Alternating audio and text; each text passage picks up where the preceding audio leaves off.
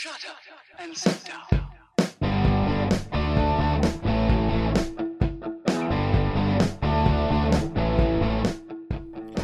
Welcome to Being on Stage, the only podcast that gives you motivation, inspiration, and confidence to be better on stage. No matter how you entertain, sing, dance, band, comedian, public speaking, MC, drag, burlesque, performance art, or street performer, this is the show for you. Hey rock stars, Reggie Dawson here, your host of the show.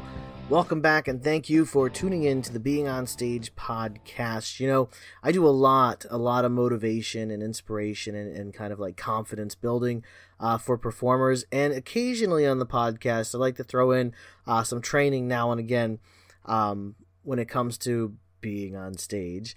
And just to give you guys, you know, a little bit more than just that motivation. So, you know, once you've taken that step and you're out there on stage and you're doing it, you know, you want to make sure you're doing it right. You want to make sure you're doing the right things to attract the audience, to pull in the audience, to connect with the audience, engage the audience. Why?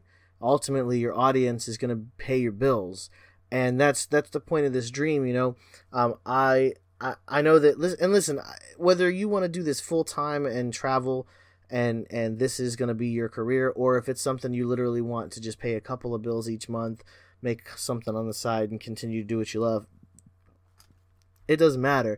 You still want to do it right. You want to look good. You want to feel good while you're on stage, and that's actually what I want to talk about is looking good, and like in a sense of actually looking good, being visually appealing on stage. So about a week ago, probably 2 weeks now. I can't remember, but anyways, the couple towns over from me is like the pineapple capital of the world, and it's probably not the world. It's probably like of the treasure area. Anyways, I live on the Treasure Coast in Florida, so it's the pineapple. They're just big about pineapples in this town called Jensen Beach. And every year on Thanksgiving weekend, they have a pineapple festival. Live music, other types of performers, and rides, and face painters, and all types of vendors, and people selling stuff. And it's just a huge street festival. Takes over the downtown area right on the water in this town of Jensen Beach, where they, you know, historically have grown a lot of pineapples. That's kind of the whole area was gigantic pineapple farms for like miles and miles and miles all the years ago. And that's where the Pineapple Festival comes from, is, you know, celebrating the heritage and the history of the area. So we went to Pineapple Festival and I saw a live band and they were really good. Like, man, they had a lot of talent. And when I wanted to, now we're talking visually appealing on stage. So they sounded good, you know, the music was great and everything. But something just wasn't quite right, and it took me a little while to piece it together. And so, you know, when I'm starting to work with somebody, and even when I'm not, like if I'm just at a show, it happens. I almost go into like a studying type of mentality, and I start studying the act that I'm watching. It doesn't matter what it is; I just start to study it.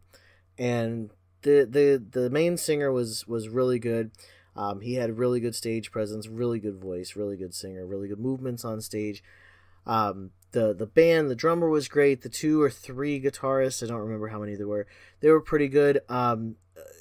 So I'm just going to kind of start going through kind of the things that I noticed and kind of where you want to be visually. So here's what I noticed about these guys.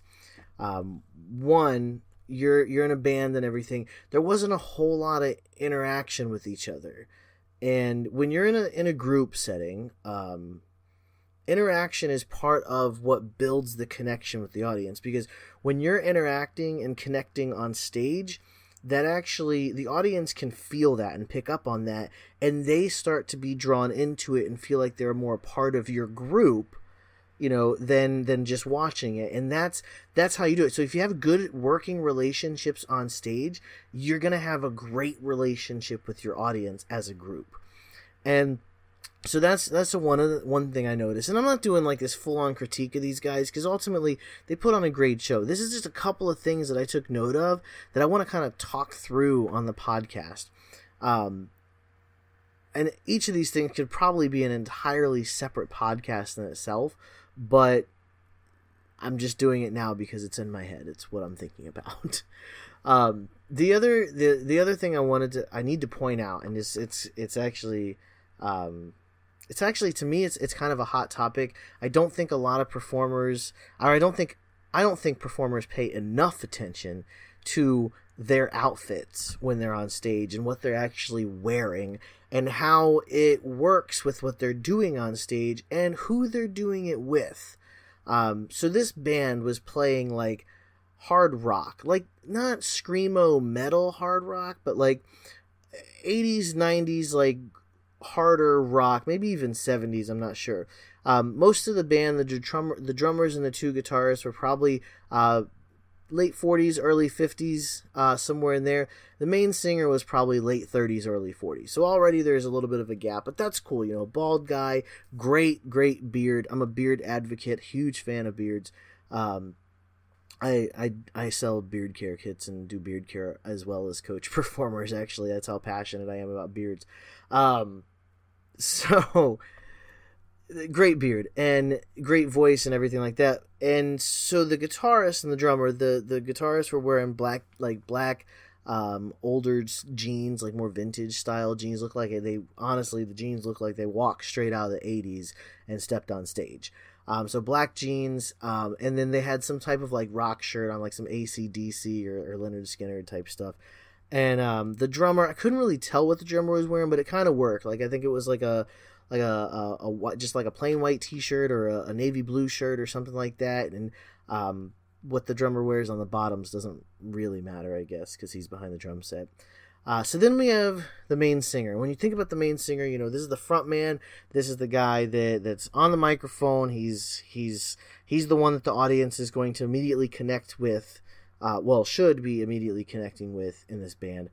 And he had great connection with the audience. There were low points, and I think we all go through low points. We all have periods in our show where, you know, we're winded, we're catching our breath, we're there's a little awkward moments here and there. People aren't laughing or cheering when we're expecting them to, or when we've set it up for that.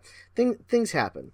But overall, great job on the performance. Great job with the audience. What he was wearing, though, I have some issues with. Okay. So, I already said bald guy, great beard. He had on a black and white checked, like chessboard actually, T-shirt. Which, when the rest of your band is kind of in like a vintage black look, the black and white is still okay. Because here's the thing, it helps set you apart, so it kind of brings you out as the main singer, as the front man. But when you're wearing something so new and the rest of your band is wearing something vintage, it kind of offsets it a little bit. So the black and white, pretty good. It goes with it. However, the shorts. He was wearing like bright sky blue long shorts, like past his knee, mid-calf shorts. And it didn't fit on that stage. It didn't fit with the music. It didn't fit with what they were doing. It didn't fit with the rest of the group.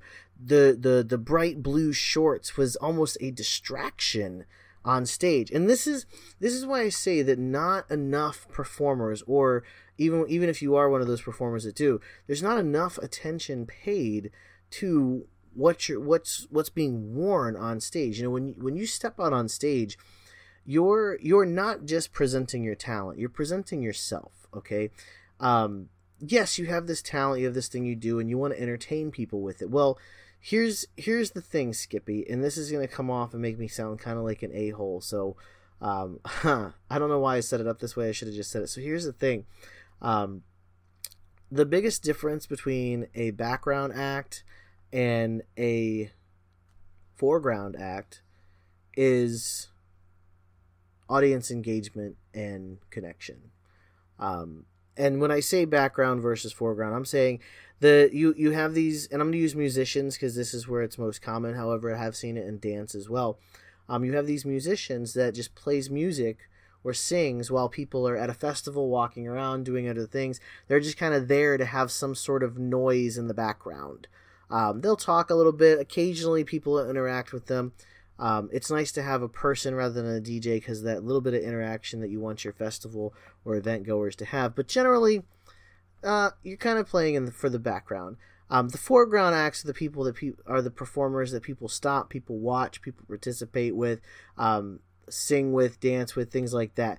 And when this band, first of all, very much a foreground performer, but one of the things that has to be paid attention to is that outfit. And when you wear something like that, although you're there as a foreground performer, here's what was happening in the audience. Okay, it was a field, and there was probably 100 people in this field. I mean, you could have easily fit another 300 in there and still had room to move around. So there's probably about 100 people in this field, maybe 150, and nobody was doing anything with the band. Like, they were in their groups and they'd like kind of bust out in a little dance with someone in their group once in a while. Occasionally someone would turn around and laugh at the guy or like pump their fist like, yeah, like they really like that song. But there wasn't really any interaction. And part of the issue there is it wasn't presented as a performance. It was presented as a band playing music. And that's the biggest difference with what you wear on stage. That's how you can, that's the difference. And it's not background or foreground, but what sets you up as a guys playing music or someone on stage versus someone performing on stage is how you appear, not just how you appeal, because you can have a great talent, you can be amazing, you can do phenomenal things on stage, but if you don't have an appearance that works with what you're doing, you've already lost half your audience. You've lost half of your connection just by putting on the wrong pair of pants. This is going to sound weird, but I'm going to go right into it and say, if you would like to talk about what you're wearing on stage, hit me up, jump on my calendar, go to beingonstage.com/calendar. I want to work with you. I want to boost you. Listen, I do the motivating and the confidence building, and that's something that every performer needs. But I want to work with you one-on-one and like really fine tune these things, like what you're going to wear on stage and why you're going to wear it and how you're going to move in it and what it's going to look like to the audience. These little things, this is just one piece, one small, tiny piece of your performance that I want to help you with. So yeah, if you got anything out of this and this has helped you, hop on my calendar, because we will work out the perfect outfit for the perfect performance. So hop on my calendar, beingonstage.com/calendar. You can also send me an email, reggie@beingonstage.com. And as always, my rock stars, keep on shining.